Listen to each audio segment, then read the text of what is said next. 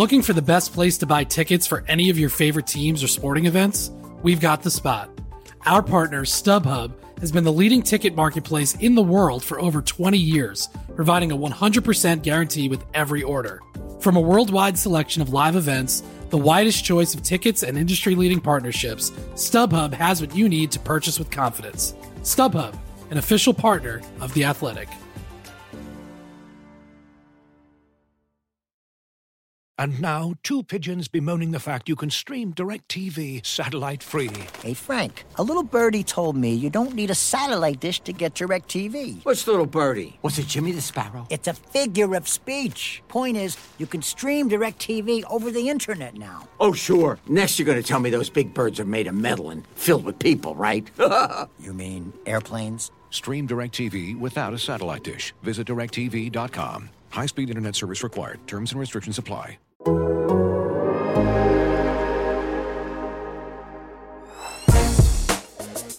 The culture is the culture. It's 4 to 6, A to B, competitive excellence, and the brotherhood. The plan to win has never changed. So the culture here and the plan to win is always going to be here at Ohio State.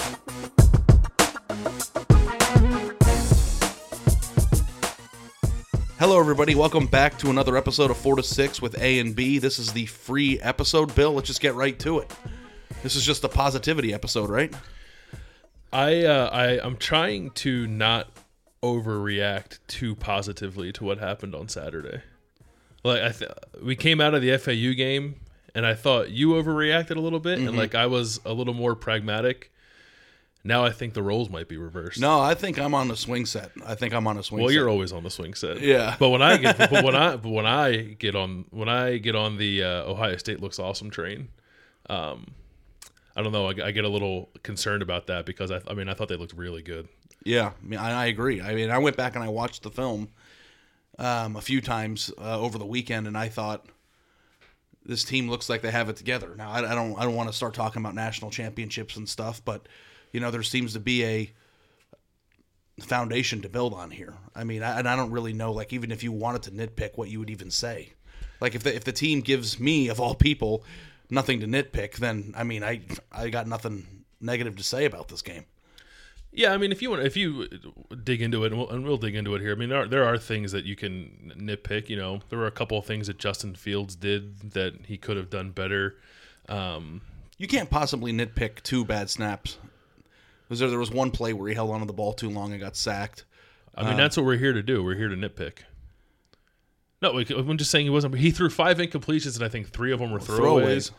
Yeah, so he was nearly perfect. He wasn't totally perfect, and I'm not going to spend 45 minutes talking about the one play Justin Fields made a mistake. Could you imagine if we just had a podcast where we're just like one play we broke down? People would turn it off almost immediately. They were nitpicking last week. They were going to start nitpicking his sack. Yeah, but most of the things, the things you could have come out of the first game concerned about, and that is I think Justin Fields maybe not seeing things that were there, and that only happened a few times, and the offensive line being a little inconsistent, and J.K. Dobbins himself being a little inconsistent.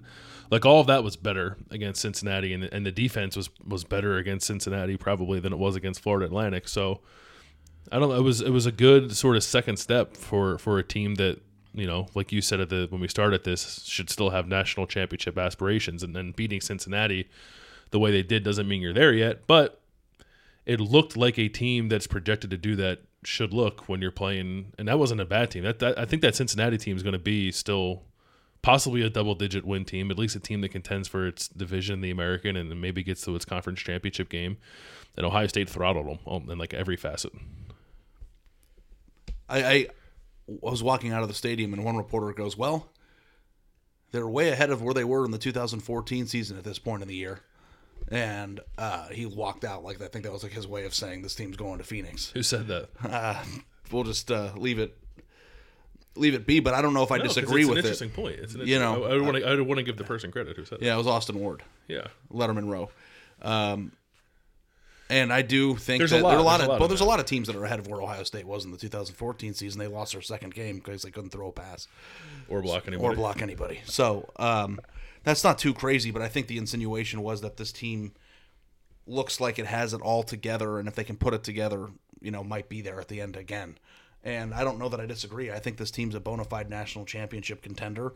But, before the game too, we cautioned the readers, on this podcast. I wrote about it on the Friday piece. Cincinnati was similarly talented to FAU. So, as good as it was to see Ohio State really play well in all facets of the game, how good can you feel when you beat a team that just cannot match up athletically? I don't care if Cincinnati's going to go win 10 games and win the AAC. What does that mean in the context of what Ohio State did to them? Because in truth, it's possible that you could go down this list, and even after Nebraska lost to Colorado, I know that was a trendy pick, and I'm sure that'll still be a tough game on the road in a few weeks. But when is Ohio State truly going to be tested to its full capacity? And that's just kind of what's hard about analyzing these teams early on in the year, because even when they look really good, it's kind of hard to take too much stock into a team that just cannot match up. And Cincinnati couldn't match up. Yeah, and Florida Atlantic got boat raced this week again too by Central Florida, which I think was to be expected. I think what you're saying is fair. I'm just pulling up the schedule here to make sure I have my dates right. So they play Indiana this week, and maybe we'll talk a little bit more about that later in this episode, that line and what we think of it, at least initially. Then they play Miami, Ohio the week after that. That's obviously not a test. By the way, that's a 3:30 kick that got announced on Monday morning. Miami, Ohio game, 3:30 kick, I believe, on Big Ten Network. Then it's at Nebraska, then Michigan State, and then a bye week. So I still think Nebraska and Michigan State are going to be tests for Ohio State. Maybe not tests on the whole. I don't know. People were all about Nebraska's defense for the first game in the first 3 quarters against Colorado. Like, what the Colorado score, 24 points in the fourth quarter. Yep. So maybe that was a little bit of fool's gold there.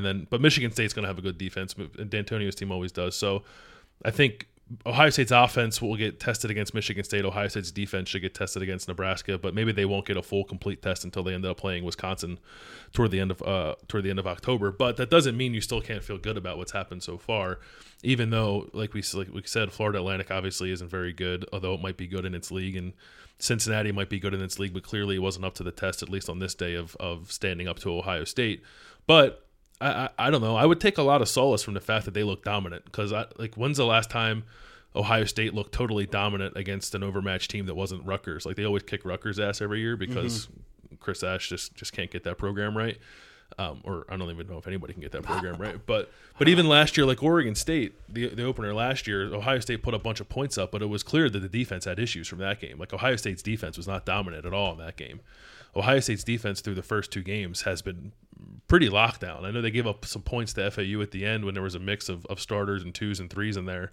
But to preserve the shutout the way they did against Cincinnati, to have 2 stands inside the 5-yard line, Tough Borland's interception, and the fumble that Dallas Gant forced on the goal line in the fourth quarter, like, that's big stuff, man. I think that's a defense taking a lot of pride in what it's doing, playing really confident, and I know the caliber of opponent's not great, but it's just the way they're playing, the way they're flying around, that would instill a lot of confidence in me if I were an Ohio State fan right now, especially on the defensive side of the ball.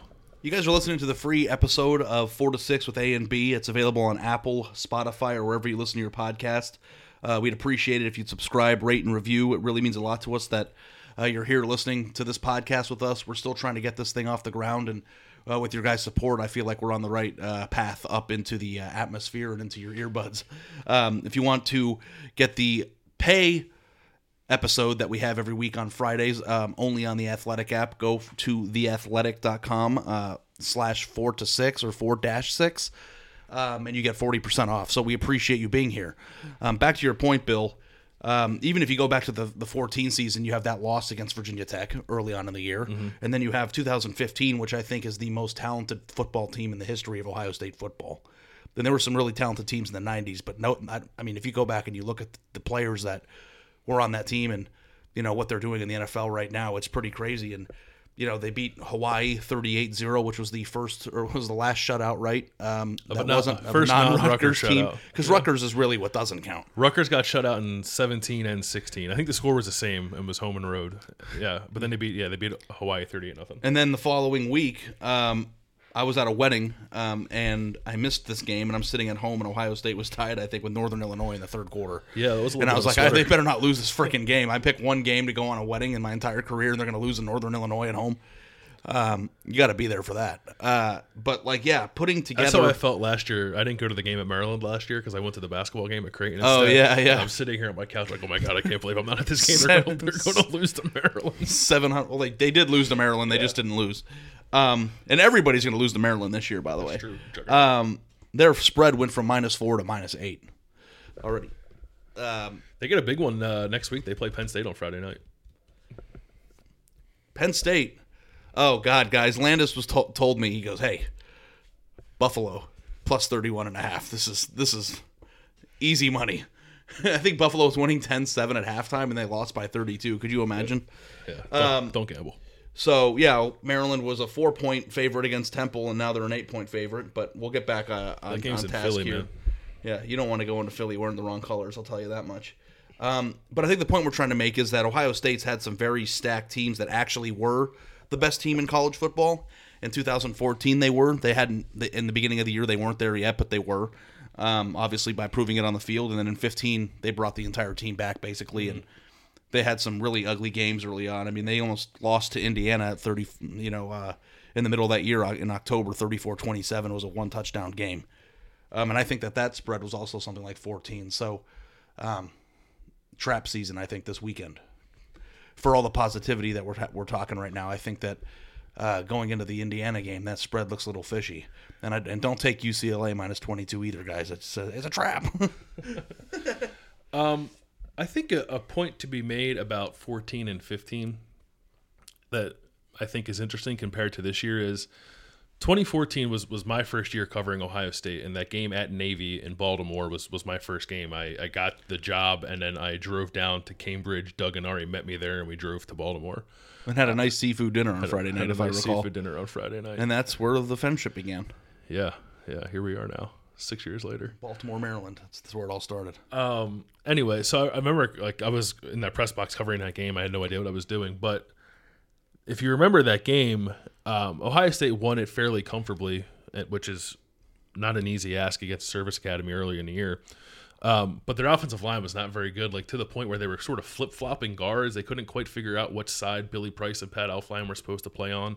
I think they worked in Joel Hale a little bit with the first-team offensive line at one point, and they were still just trying to figure things out. And the first story I wrote for when I was working at Cleveland.com off that game was Urban Meyer at the podium, so emphatically saying this is not what an Ohio State offensive line is supposed to look like. These guys were not good enough. And then the next week they play Virginia Tech and they couldn't block anybody. Because Baldwin was the right tackle, wasn't he? Baldwin was the right tackle. Yeah, Taylor Decker had moved to left. Jacoby Bourne was a center. Undersized center. Yeah. So and there were clear issues. And it's not that Navy's easy to block because they do all that.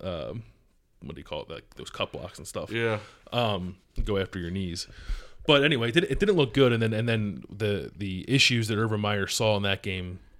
Sort of Urban Meyer getting up and telling everybody that wasn't an Ohio State offensive line. You go from left to right. Decker, NFL player. Billy Price, but Remington, at the time it wasn't. Yeah, no, he was right at the time. Elflein, Remington. Yeah, they eventually became the best offensive line. It's just crazy to just look at it from that perspective because you always go back and you remember 2014 as this transcendent, unbelievable thing that occurred. That this team came together. They won a national championship with their third. But I always look at them. With all this NFL talent, it's all over the field. You've got Eli Apple, Garyon Conley, Duran Grant, Devin Smith, Michael Thomas, Cardale Jones, J.T. Barrett, Ezekiel Elliott, Curtis Samuel, Jalen Marshall, Corey Smith, Evan Spencer. Jamarco Jones was a backup. We know Nick who was on the Vannett. team. I mean, I know. I'm just looking at it right now. It's crazy. Yeah, and I wonder if in 5 years, to bring it back, because I think it's more interesting. Can I finish my point? What was your point? I don't know. You cut me off. Oh, I'm sorry. In 2014, they started the year with very clear issues on the offensive line that led to a loss against Virginia Tech. And Urban Meyer told us about it. In 2015, their quarterback situation was a mess, and it was evident from the beginning. And after the fact, we found out that the quarterbacks didn't know who was starting until the first snap against Virginia Tech, and then against Hawaii, he pulls Cardale Jones out and puts J.T. Barrett in the second quarter. And we're all looking at it what the hell is going on right now? They don't know what they're doing at quarterback. There were clear issues at the beginnings of both of those seasons that foreshadowed losses that were coming. And that, I know we're only 2 games into this, and I'm not saying, but I have not seen anything alarming from this team through 2 games, admittedly against bad and average opponents. that makes me think like, oh man, they better get this figured out or else they're going to lose. And even last year they had that with their defense in the first game. It hasn't happened yet. You're right. Year. No, that's great. No, I that's a really good point. I'm sorry I cut you off there, bud. Well, it's a good thing to get to because you're right. I don't know what I would pick because alarming issues or things that are symptoms of what can happen down the road still have always happened against bad teams. So you can't sit here and say, listen, this is a bad team. It doesn't count. Well, Ohio State, if you go back and look at every single preseason from the past 6 years, even really good, from national championship teams to teams that lost 2 games, they always had those symptoms come up early. Yeah. And it's like funny because in 2014 when they won the national championship, it was really hard to dissect what Ohio State was going to do because they were playing a service academy. But the following week, I think that there were some protection issues in the Virginia Tech game, weren't there? There were a ton. Yeah, they looked at the bare front that Virginia Tech threw at them and didn't know what they were looking at, and the coaches didn't know how to fix it, and they lost because they couldn't move the ball on offense. So yeah, I agree with that completely. And if you look at this team, I don't know what it would be. I mean, pick something. What would you think? Like, what is the closest thing that you would think would be a symptom?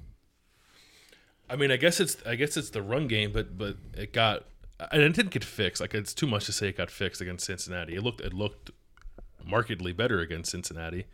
And the thing about the run game that I think we still don't know yet is the real impact that Justin Fields is going to have in it, because I still don't think he's not running. There are times when he should be running where he's not, and I don't think it's because he doesn't know what he's doing in the read option. I think it's because he's either being told to, or in the back of his mind he knows he needs to protect himself in these early games. But there were plenty of runs, especially in the beginning of the game. There was one drive where he handed the ball off to J.K. Dobbins twice, and both times if he would have pulled it, he would have had a big gain. But like, I get it. You don't want to pull it, and then on third down he pulled it and he got 12 yards, and it was like the easiest 12-yard run I've ever seen. So it's not, in my mind, it's not a matter of his ability to do it. It's just like being smart about when to do it. So at times he's going to give it when he shouldn't give it, and it's not going to look great. But in the back of my head, I'm like, when like the money's on the line and Ohio State needs to win a game or get a first down, and it's an important game and an important moment, I think he will make the right decision. Yeah, well, I wonder, like, what if you were a defensive coordinator and you were trying to design and train your defense on how to attack this Ohio State offense. I find it surprising that it still seems like defenses are keying on Dobbins a little bit. Yeah, I think that you want to make Fields run. I think you want to expose Fields, even though he is a gifted runner. You still want to you would like to expose him to get some hits. And I mean, it sounds, I guess, bad, but maybe see if you can knock him out of the game, or at least put some hits on him that affect his throwing ability. I don't know. I wouldn't blitz him. Cincinnati blitzed a lot, and Ohio State's offensive line did a really good job of picking it up. I would maybe bring 4 and like have a spy and drop guys in the coverage and make Justin Fields show that he can make progressions, which is not easy for any young quarterback. And we've seen a little bit of that, and there's been some mixed results, I guess, but it's mostly been really good. So I don't know. He's only played 2 games, and I think by this point you sort of throw out whatever you saw from Georgia because this is just different. But teams will start to figure it out. But I mean, he's seen some different stuff and mostly been very good, and I still has not quite unleashed his full ability in the run game yet, which will make him even more of a dangerous quarterback. So this week, going on the road for the first time, first Big Ten game, the spread is 14. Yep. And it was funny because you and I don't know if we said it on the podcast last week, but we were joking.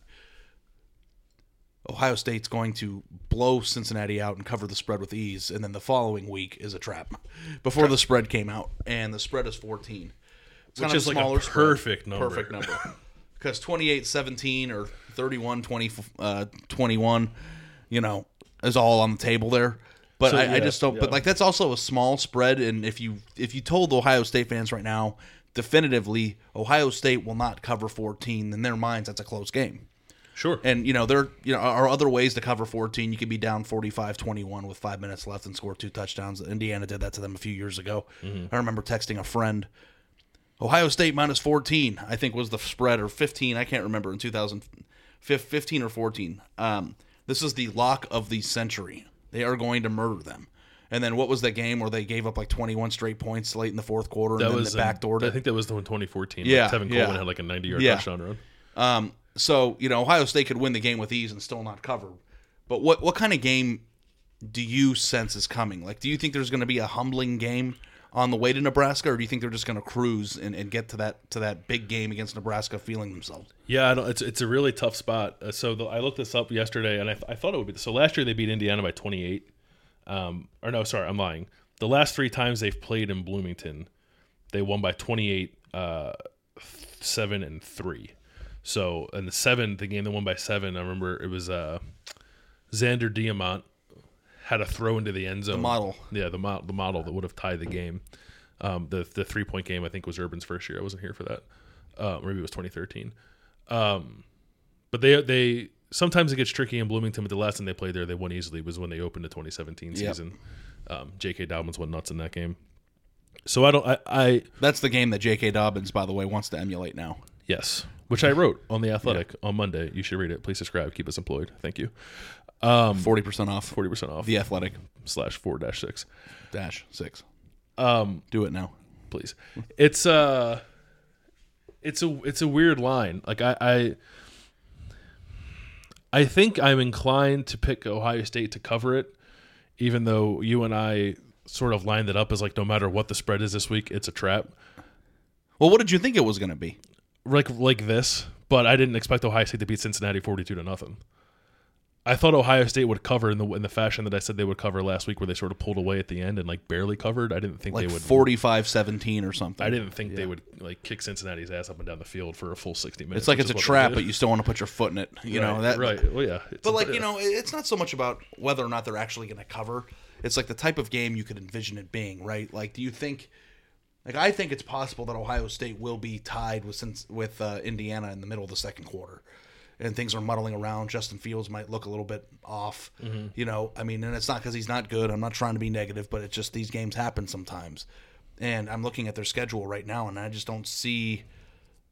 Either they're going to blow everybody out and win 45-0 every week until they go to Nebraska, or there's going to be a weird game in there that makes you think, well, this is a young team, and reminds you of like where they are.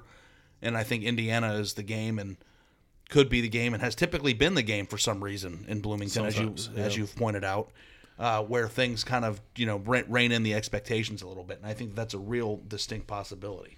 So, I mean, I don't know if Ohio State's going to be in danger of losing the game in the fourth quarter, but, they're a tricky team. They have a quarterback, Michael Penix, who can run it pretty well. He's been okay throwing. He threw 2 picks against Ball State in their opener, and then they came back last week and they killed Eastern Illinois. I think they shut them out. It was like 52-0 or something like that. Like, I don't put too much stock into beating an FCS team, no matter how impressively you do it. They played a game with Ball State for a little bit, which I think means more than beating Eastern Illinois. No, Tom Allen I think is a decent defensive coach. They have never really been able to get the offense together since Kevin Wilson left there. It's sort of flipped, like they're kind of a solid defensive team and just sort of an average offensive team now. And it was the inverse of that when Kevin Wilson was there. But I thought that Desmond Ridder from Cincinnati, with his legs and Michael Warren in the backfield, would be a test for Ohio State's defense and give them some problems with the quarterback run game threat. And it didn't happen. They just got after him. They blitzed them quite a bit. They certainly blitzed more than they blitzed against Florida Atlantic, but they just put a lot of pressure on that guy, and he never really seemed to get comfortable. He had a couple nice plays. He got out on one and threw a ball over the linebackers and was like a 28-yard completion, and he had a shot down the sideline against Damon Arnett. But they really limited explosive plays against the quarterback who's pretty athletically gifted against Cincinnati. And I don't know if Michael Penix is better than Desmond Ridder or not. And Indiana has got a little more talent than Cincinnati. But I wonder who's better in general, Cincinnati or Indiana.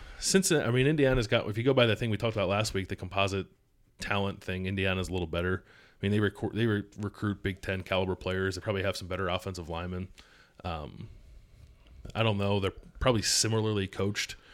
Maybe a little more varied defensively, but I don't know. This is why I feel like I'm too optimistic at the moment, because they're coming off a 42-0 win over a Cincinnati team that I feel is very good.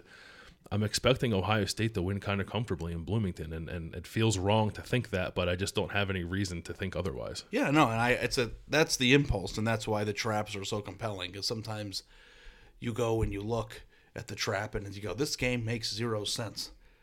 And you think, well, I'm going to do it anyway. And then at the end of the game, you're like, why did I do that? Yeah. But yeah, I personally think if I had to guess right now, Ohio State's going to cover that spread, but I also would advise anybody who takes any stock into anything we say on this podcast not to put a dime into it. We were right last week, which means we'll definitely be wrong this week. Yeah. I don't know. I wouldn't touch that game with a 10-foot pole, but it's just a weird situation to be in where you can't get overly critical about anything on Ohio State's team, because it's so easy to be positive with this team. It's so easy always to be positive. This is a very positive program. It's a positive place that wins a lot of games, and that's just the way it is. But I honestly don't even have it in me to try to nitpick this right now, which I think is a good sign, especially considering I'm in a head-to-head competition with Doug Lesmerises of Cleveland.com for the biggest shit stirrer on the beat. I was listening to Buckeye Talk the other night after the game when they recorded it, and somebody goes, "Wow, awesome!" Like, it was a question that Doug was reading. Awesome win after beating Cincinnati 42-0, and they go, "Whoa, what's the problem now, Mr. Pessimist?" to Doug, and I just laughed because it's just it's true. I mean, there are times where I feel like I am being a pessimist, and there are times where I feel like I'm overly. Like, if you go back and you read last week's Saturday column after the FAU game, and then this week's, it's just is this guy okay? But they really did change my mind, and sometimes it's just undeniable, and I thought Saturday was undeniable.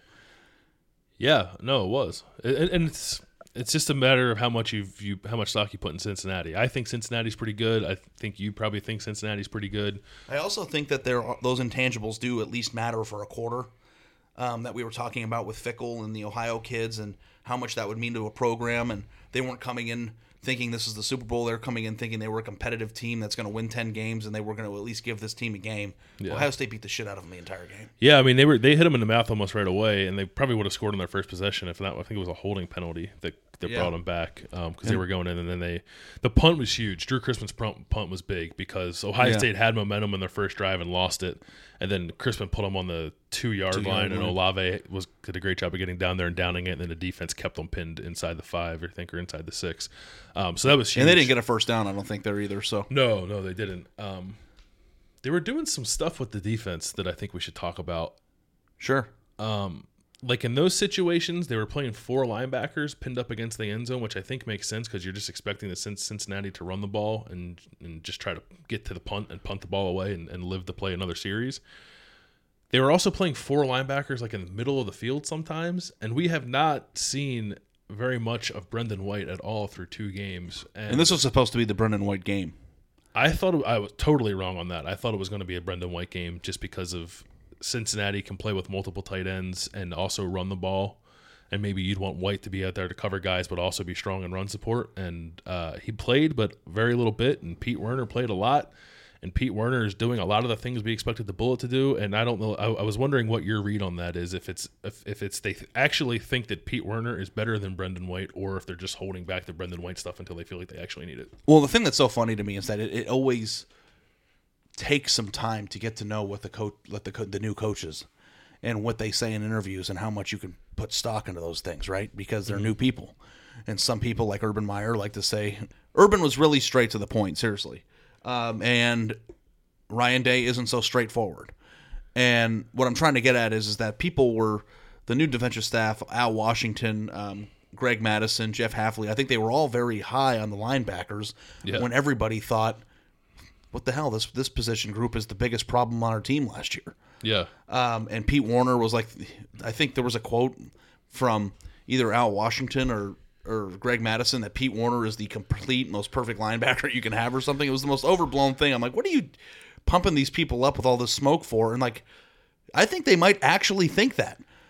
I mean, based on who they're playing and when they're playing it. And that's crazy to me because I thought Brendan White was one of the best defenders on the team last year. He halfway saved their defense last year and also was the defensive MVP of the Rose Bowl. And now he's playing 15 snaps a game. And Pete Werner is playing, I think I had him down for 35. Malik Harrison doesn't come off the field ever. Where's Don Hope's snap count? I try to keep snap counts for this game. It's really hard, man. I'm sure my numbers are way off. And I'm too lazy to go back and check them. But Malik Harrison did not come off the field until they started playing 2s. And Baron Browning played more than Tuff Borland, which I think is interesting, significantly more than Tuff Borland. And Pete Werner was out there almost as much as Malik Harrison. So like if you were to rank the linebackers in terms of, if you were just rank them, if you were to attribute how good they are in terms of snap count, it's Harrison, Werner, Browning, and then Borland. Which I guess somebody had to be 2 out of the 3 that everybody was a little upset with last year, but I'm a little surprised that it's Werner, and only because we thought that Brendan White was going to take some of the snaps. Right. And it's not so much that Werner was the worst, but it's that they created a new position to replace the Sam linebacker. And so far, it's happened a little bit. When Cincinnati was in a 2-minute drill at the end of the half on Saturday, they went with a 4-2-5 look that Brendan White was on the field and basically just following the tight end around. But at other points in the game when they were playing nickel, Isaiah Pryor came on and he was just playing safety. And at a different point, Josh Proctor came on instead of Pryor and he was playing safety and White was on the sideline. And Pete Werner is at different points in the game, like just following the tight end as if he were that bullet position. And there were 3 times in the game, twice when they called a blitz, where the rotation in the defense had Pete Werner playing deep safety. He was playing free. Pete Werner was a pretty good in coverage for a linebacker last year, so we should give him credit. I'm going to write about this because he struggled in the run game. I thought the reason why it's like ironic. People think that Pete Werner is the bullet or playing all these bullet snaps, and they're like, why aren't they put Brendan White in? Because Brendan White is probably better than Pete Werner at defending the run. At least he was last year. Or at least he was last year. Pete Werner's pretty good against Pete Werner is good in coverage and improved his body to get up there and put his head down. It's possible the coaching staff just thinks Pete Werner's better than Brendan White. And who would have thought that would have happened? Pete Werner has put on some size this year. He's 6'3", 240 pounds, and my man was playing free safety on 3 snaps. And the strip sack from Sean Wade, Desmond Ridder was rearing back to test Pete Werner in deep coverage, and he just didn't get a chance to get the ball there. And I don't know, maybe if he threw the ball deep and Pete Werner got beat, Ohio State would never do that again. But they did it 3 times, rotating Pete Werner from Sam linebacker back to safety. Well, did you see what happened on that play from the press box? Because I think in the clip, when you watch it on TV, you can't see if he was going to get beat or not. Like, where the quarterback was winding up to throw it, but I don't know where he was on the field. I don't remember in the TV. But I don't remember ever seeing, even during that play, anybody running wide open in Sean Wade. No, it happened. It happened so quickly and I don't remember live, and the TV cut didn't have what was happening downfield. But if you watch Desmond Ridder's body position, he was definitely looking to throw it deep. But the point of it is I don't know. There's 2 things. I don't know what Brendan White's role is now, and maybe this is overreaction to a small sample size in 2 games from what we've seen so far. Maybe against Nebraska, Brendan White will play 60 snaps, which is possible. But right now, they seem to really like Pete Werner, and I plan on writing about this for later in the week because I remember asking Pete Werner last year, he played defensive back in high school. I think he has these instincts, but he also got himself to a more workable linebacker size this year after playing, I think, a little undersized last year. So I don't know. Pete Werner went from one of the pariahs of the defense last year to maybe its most versatile player, and no one saw it coming. I didn't see it coming. You know what I thought was coming? The bench. I didn't think the bench was coming, but I thought half the bench was coming. I thought the entire linebacker was going to go see the bench. Not so far. They've been good. I think Baron. I thought it was going to be Baron Browning and Mitchell and White were going to be the 3. And by the way, Baron Browning is going to take somebody's job eventually. If it doesn't happen in the next few weeks, I think Tough Borneland is going to have a hard time staying on the field. This guy is playing out of his mind, in my opinion. Yeah, Browning definitely played more than Borland against Cincinnati, and I don't remember. I don't have Don Hope's snap counts from the first game up. I think he might have played more than Borland in the first game, but at the very least, it was close.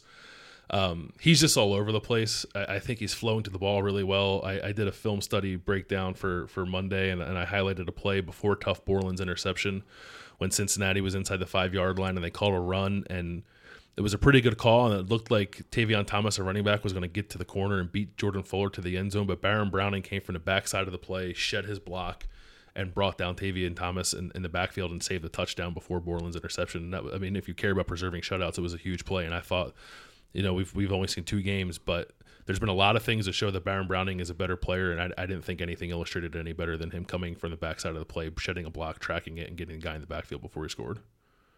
He looks like Andy Katzenmoyer.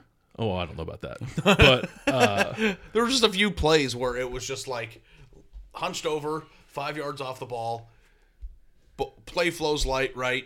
This guy, like a predator, sorry, Chase Young, Yeah. flows to the football, blows through the offensive line, and then slams the guy into the turf in the backfield. Then when I say Andy Katzmoyer, I'm making a joke, but like he's playing at a level and an intensity and a speed and a confidence that we had not seen from him. And we got to remember, this guy was one of the jewels of their 17 class. I mean, this is like the number 7 player in the country. Yeah, no, I know. So this is what was supposed to happen, and I think it's happening. Sorry, I'm looking that up because I want to make sure I'm right on that. Baron Browning in the 2017 recruiting class was, he was a number 11 overall player. Yeah, I mean, that's the same thing. It's the same. Well, I thought he was the highest rated player in the class, and he wasn't. I think there was one. I think maybe Okuda was ranked higher than him. But he was the number 1 outside linebacker prospect, even though he was actually like a safety in high school. He kind of just played all over the place. And I always thought, after watching last year, I just didn't think he looked very natural at middle linebacker. And I know other people have written about this, and like Doug has sort of like led the charge on whether or not that Baron Browning was ever going to be an outside linebacker, which seemed natural to me. And I kind of envisioned a scenario where he would end up being a defensive end almost, or like a stand-up rush end, and just let him be an athlete who goes after quarterbacks. But he looks like a Mike linebacker so far this year, and they're switching those guys around. So sometimes he'll play Will, sometimes he'll play Mike. He can be on the edge at times, but even when he's in the middle, I think he's reading and reacting to plays and showing a patience and explosiveness that he just didn't have last year. And all of the linebackers are playing better than they were last year. Malik Harrison so far has had a really, really big season, but Baron Browning's been awesome. Landis wrote a story about Malik Harrison that was really good last week. Thanks, man. And you should go read it if you haven't. So what's next? Is this team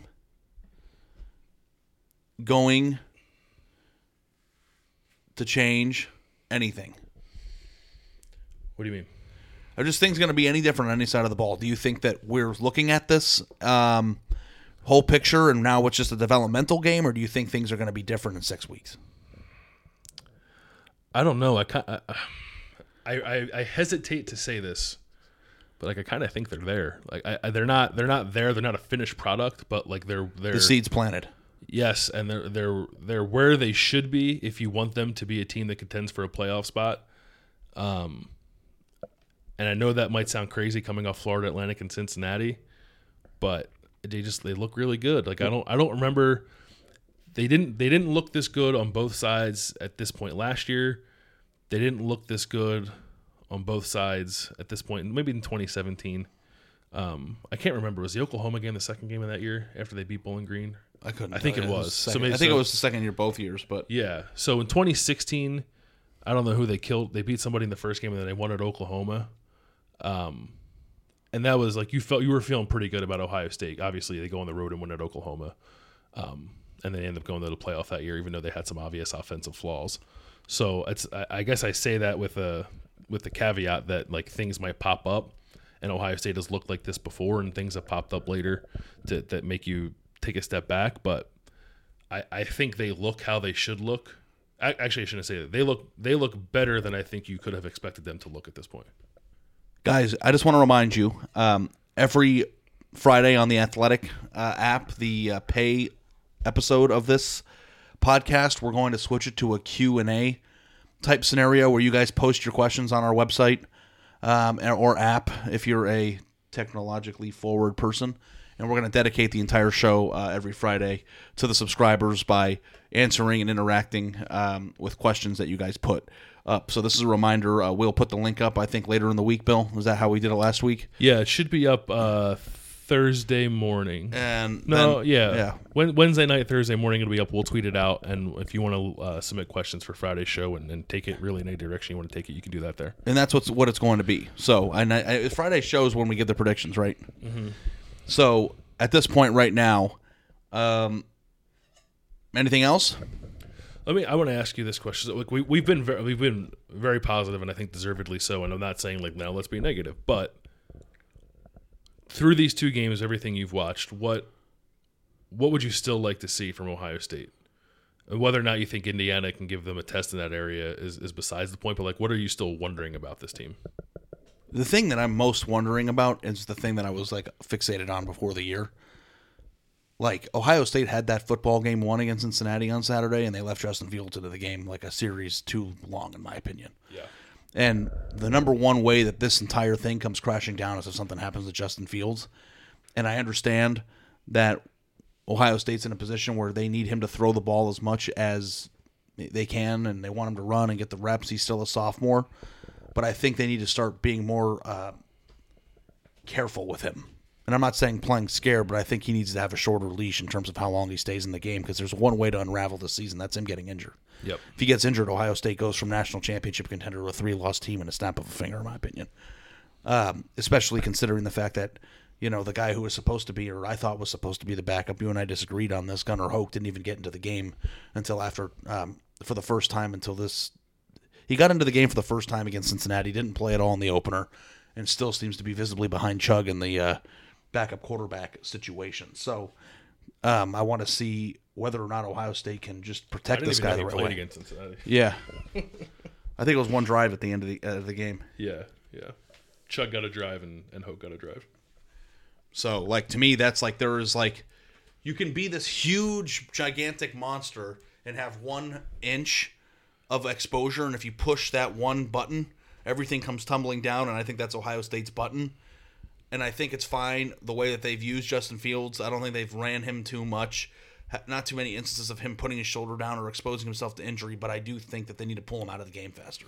Yeah, that's been interesting. I thought last week he played the first series of the fourth quarter, and then they got him out. But they wanted to finish that thing. They didn't finish it against Florida Atlantic, and it was to the point where in the third quarter they have backups. Well, they have backup skill guys in, still the starting offensive line, still Fields, and J.K. Dobbins' day was done. But they put him in the game to lead block for Justin Fields to make sure they finish that drive with a touchdown, and then they got one more touchdown drive. So I get wanting to let Justin Fields feel good and continue to get comfortable, and you want your offense to be proficient in the red zone, and they have been. They scored 7 touchdowns on 8 tries so far, and then the one they didn't get a touchdown on was the 4th and 1 run stop this week against Cincinnati. That was on the 20-yard line. But I agree with you. I'll be curious to see how they measure Justin Fields gaining experience versus protecting him moving forward. I think it's going to be a thing all year. If they're but the thing about it is if they're in position to ask themselves that question moving forward, they're pretty good, because that means they're up by. Oh, for sure. Yeah. It's not like we're going to be take Justin Fields out of the game in the fourth quarter at Nebraska. Well, maybe. You never know. If they are, then they went to Nebraska and kicked ass. But maybe for the rest of the preseason then, if things are, when they play Miami, Ohio, if things are, I don't know. I would not. I just I think I'm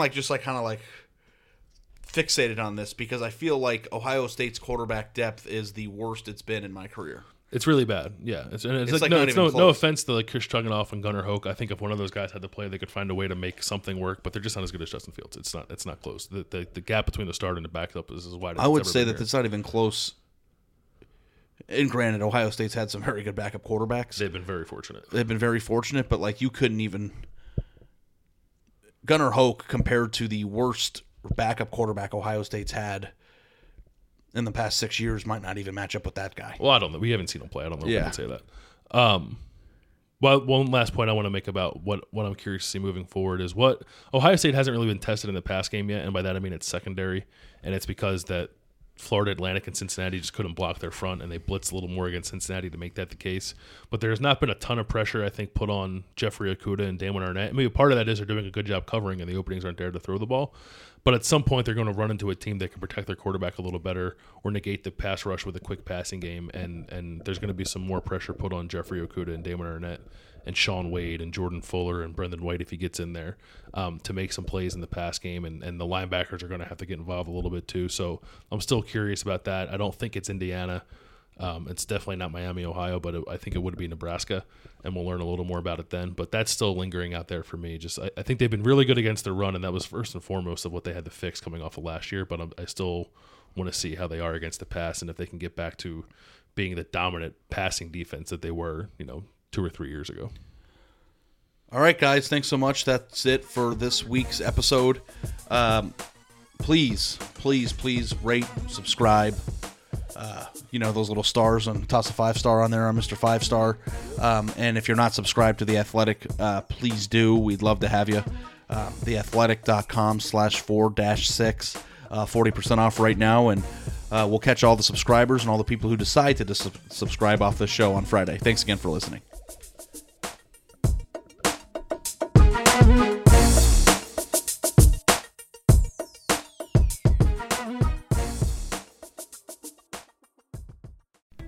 As you've probably heard by now, we've teamed up with BetMGM this season. We'll be using BetMGM lines to make all of our picks, and we'll have special offers for our listeners each week. If you haven't signed up for BetMGM yet, use bonus code The Athletic, and you'll get a 1-year subscription to The Athletic, plus up to a $1,500 first bet offer on your first wager with BetMGM. Here's how it works. Download the BetMGM app and sign up using bonus code The Athletic. Make your first deposit of at least $10. Place your first bet on any game and claim your voucher for a 1-year subscription to The Athletic. See BetMGM.com for terms. U.S. promotional offers not available in D.C., Mississippi, New York, Nevada, Ontario, or Puerto Rico. Gambling problem? Call 1-800-GAMBLER. Available in the U.S. Call 877-8-HOPE-NY or text HOPE-NY 467-369 in New York. Call 1-800-NEXT-STEP in Arizona. 1-800-327-5050 in Massachusetts. 1-800-BETS-OFF in Iowa. 1-800-270-7117 for confidential help in Michigan. 1-800-981-0023 in Puerto Rico. First bet offer for new customers only in partnership with Kansas Crossing Casino and Hotel. Don't forget, if you haven't signed up for BetMGM yet, use bonus code The Athletic, and you'll get a 1-year subscription to The Athletic, plus up to a $1,500 first bet offer on your first wager.